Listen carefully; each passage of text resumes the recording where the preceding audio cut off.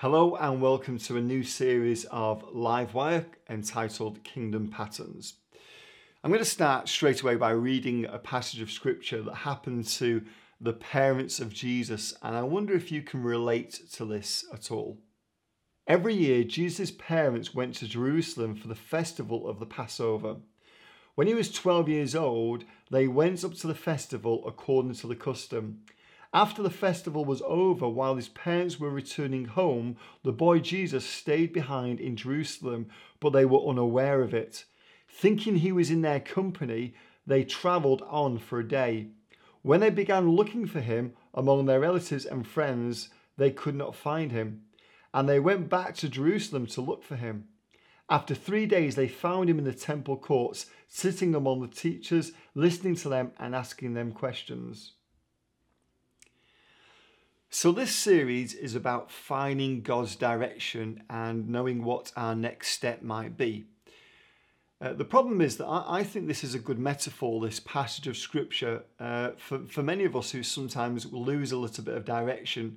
We're looking for God's direction, and the first thing we do is look amongst our friends and family. So what I mean by that is sometimes, for instance, I will ask people, would you consider doing this? Do you feel God's leading you into this? And they say, yes, I'll go and pray about it. But actually the first thing they do is they go and consult their friends and families. And by the time they talk to Jesus, by the time they talk to the Lord, their mind is no longer virgin territory. They've got everybody else's opinions percolating in their head. And what I've noticed is more recently, there seems to be Christians who are just kind of directionless, don't have a strong sense of God leading them, kind of felt God was in this part of their life and maybe in this part of their life, but just kind of feel a little bit lost, if you like. And the reason I created this series and the book on Kingdom Patterns was to help people really find direction and know that they can be in the will of the Father. Now, one thing I've noticed is that when the Bible says this, it says that we're made in the image of God, that often we don't understand why. You were made in the image of God so that those who don't know God can imagine him. But the problem is, if you're directionless, if you're lost, if you seem to be wandering all over the place, how does that reflect on the Father? How does that reflect on the Holy Spirit's ability to lead and guide his children? I believe God has plans for us, and there's a process for us to understand and follow. And this series is about discovering those processes and knowing our next step. Jeremiah 29 verse 11 says, "For I know the plans I have for you, declares the Lord, plans to prosper you and not to harm you, plans to give you a hope and a future." So the original word there for plans comes from this kind of artistic word meaning to weave. I'm going to show you a picture of the Bayeux tapestry right now.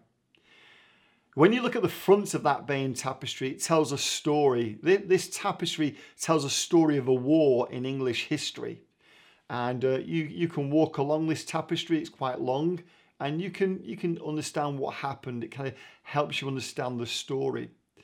But if you look behind the tapestry, all you'll see is a lot of threads, a lot of loose threads, and there'll be some kind of picture, but it's very, very kind of murky, it's very, very blurry.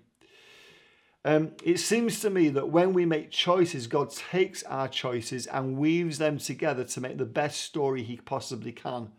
The problem is that we're on the backside of the story. We can't see the full picture. We just see this blurry sense of what God is doing. And if we give God small threads, if we're constantly changing our choices, if we're not sure really where we're going, he will do the best he can do with those thin, short, weak choices. But if we can make better choices, if we can have an understanding of the process that God has us on, and we can give him choices based on that, I believe he can weave together a much better story in our lives. A story that will show a great picture of how God can lead one of his children. So in the book Kingdom Patterns, I talk about this idea of the line, which represents the rules of God. One end are the things we want to avoid so we don't get punished. The other end are things we want to aspire to, so we get a reward. Above the line is the cloud, the presence of God. We're stretching for the presence of God, to know his presence, to know his direction. But vision is like a seed planted underground. If you hold a seed, it doesn't smell like the flower or taste like the plant or look like them, but it's got everything within it to become that plant. And so is that vision. God has given you a vision. And one of the mistakes we make is we try to turn the seed into the full vision too quickly. One of the biggest mistakes we make when we come to finding God's direction is we hear God say something to us and we immediately attach that to the nearest thing that we know that might look like that. I remember somebody once saying to me, hey, I believe God's called me to a particular organization. And I said, oh, how do you know that? And they said, well, God's told me that I'm going to heal, and I'm going to heal in Africa. And therefore, I know this organization does kind of like medical missions in Africa. So clearly God's calling me to that. Well, that's a big step.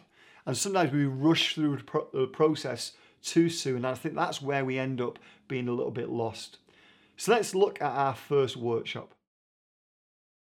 So as you look at this photograph of a greenhouse, I want to talk about the greenhouse effect. So as I say, a vision starts as a small seed, and most seeds need a lot of nurture and they need the right environment. So I'd like you to meditate on this picture and ask yourself a few questions. Firstly, what does a vision require in its early stages? Secondly, what does it need to be protected from? And thirdly, what additional support does it need? So I'd like you to spend maybe 10 minutes just thinking through those questions, meditating on them, and then just discussing your thoughts and maybe anything else that's come to your mind during this first section of Livewire. And we'll speak soon. Okay, so we're pilgrims, and a pilgrim is somebody who's on a journey, on a destination, usually a religious journey, which makes me think of this map. This is an ancient map that was given to early pilgrims in the medieval ages. And as you look at this map, you'll see that people saw Jerusalem almost as the center of the world. And I think actually this map acts as a good metaphor for why many of us struggle with finding direction. I think it's because a lot of us ask the wrong kind of questions. For instance, where should I go? Or what should I do? Or what have you called me? What kind of ministry have you called me to? I think there's a better question. And the better question can be found in the story of the first pilgrim. In Genesis, God calls Abram. And in chapter 17, verse 5, it says this: no longer will you be called Abram, your name will be Abraham, for I've made you a father of many nations. So what God did was he took an initial from the divine name Yahweh, added it to Abram, making his name Abraham. In other words, the journey that Abraham was about to go on, the purpose of that journey was to bind him to God's purposes. The purpose of the journey was not that he would have a certain ministry or go to a certain place. Ultimately, the reason God gives us vision is so we go on a journey, and what happens is that his dream, his thoughts, his ways become our ways. That we're attached to his dream rather than simply hoping he's going to bless ours. Nehemiah says something interesting about Abraham. Finding his heart true to you, you made a covenant with him. In other words, a partnership was created between Abraham and God, a partnership not to see Abraham's dream come true, but a partnership to see God's dream come true. Wouldn't you love to know that you're partnered with God on a mission, that he's with you, his hand is upon you, and you can sense it very clearly and very closely because you know you've entered into this covenant with him to pursue his purposes. That's what the purpose of vision is for. And yeah, there may be times where we're not always sure why things happened, but we can get to that place where we know we're in his process where we're in his plan and we don't have to doubt that. So how does that happen? Well, let's look at our second workshop. I believe the better question we can ask is, Lord, what is the most effective thing I can do for your kingdom? Now, the interesting thing about that question is it's a question of the Lord, but often we can know the answer already. There are times when I didn't really need to pray about an opportunity. I already knew whether it be the most effective for God's kingdom or not. There have been times when people have offered me jobs or opportunities or positioned, and to be honest, I've not even prayed about them because I know what I'm doing now is more effective than that. But do you often measure how effective you are? Would you know what is the most effective thing for the kingdom of God? I think it's a difficult question to answer sometimes. Often it's a question we need God's help for. But in this next workshop, we can begin to think what that may look like at least. I'd like you to fill in the chart on your worksheet from a personal standpoint. As you can see, there's a vertical line that says effectiveness, and there's a horizontal line that says time. I'd like you to plot times in your life when you serve God in specific ways and decide where you would place them in regards to how effective you were for the kingdom of God. So as you look at this chart, go from left to right as far as time, and obviously up and down as far as effectiveness. Go back and think, well, the first way I started to serve the Lord was in this way. And just think, how effective was that on a scale of 0 to 10? And as you go through your life, begin to plot those different places. Then ask these two questions once you've done that. Do you notice any common themes or patterns? And how often do you measure the effectiveness of what you do? So take a little bit of time just looking at that chart, seeing if you can see any patterns or principles. I think this is a neat little exercise to help us eventually get more astute at asking the question or answering the question, Lord, what is the most effective thing I can do for your kingdom? So spend a few minutes on that, and then we'll look at our third and final part of this episode of Livewire. I've been discipling people now for almost 30 years, and it's amazing how many times they've been sharing their story with me, and I've suddenly thought to myself, I know what happens next. And I don't mean in some kind of crystal ball mysterious way, just that I've noticed patterns, and when people tell me things, I kind of know what's probably going to happen next. And I think it's because of this passage of scripture. Romans 12 tells us, therefore I urge you, brothers, in view of God's mercy, to offer your bodies as living sacrifices, holy and pleasing to God. This is your spiritual acts of worship. Do not conform any longer to the pattern of this world, but be transformed by the renewing of your mind. Then you will be able to test and approve what God's will is, his good, pleasing and perfect will.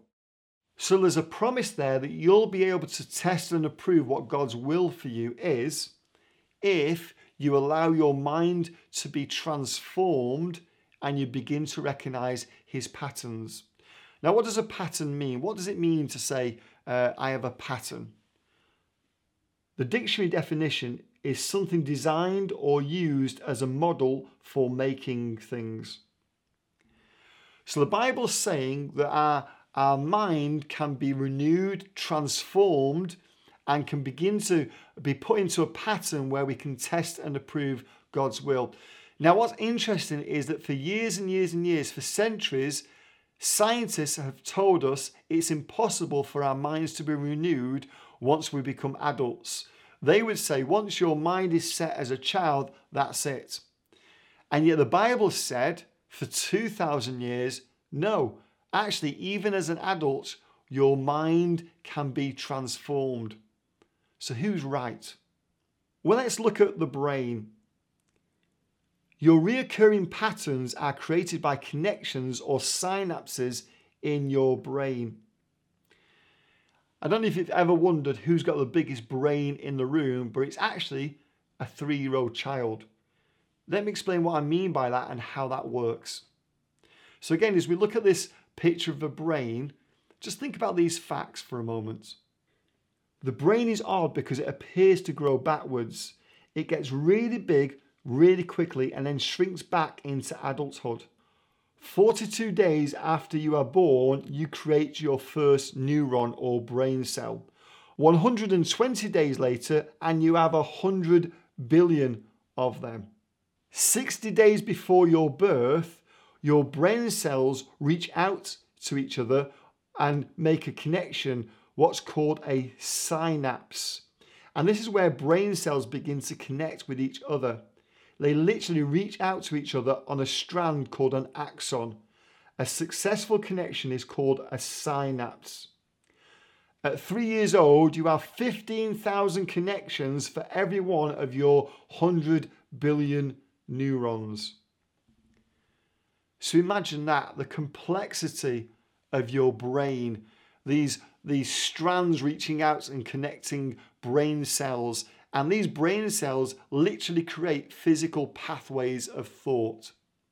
Then your body prompts you to ignore many of them.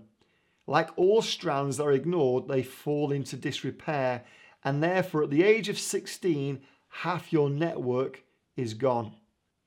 After 3 years old, your body and your brain begin to reject some of those pathways and they fall into disrepair.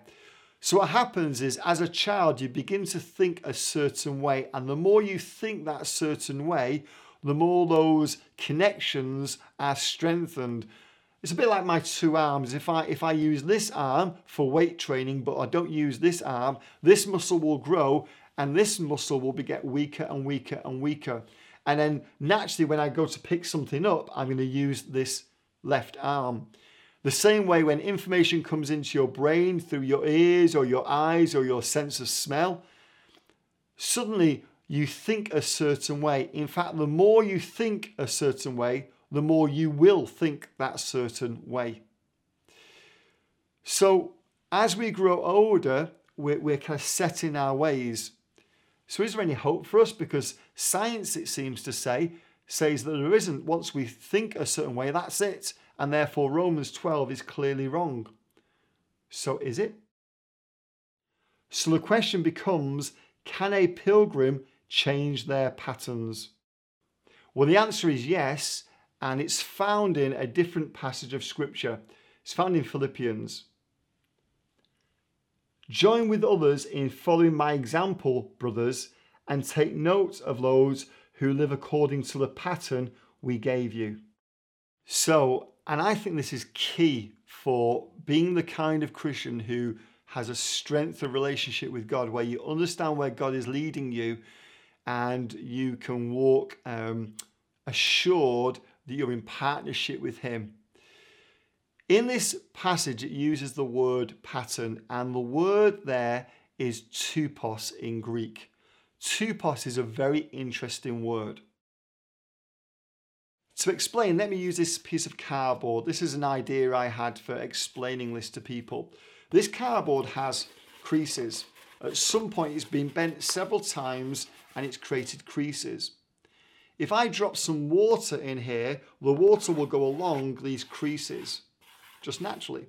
Now imagine this is like your brain, and these ruts are the ways you think. They're the pathways of thought that exist within your brain. The problem is that you get to a certain age and these ruts are created, but what if these ruts are not the way God thinks? What if these are more worldly ways of thinking, or something to do with your background or your DNA, but they're not the way that God thinks?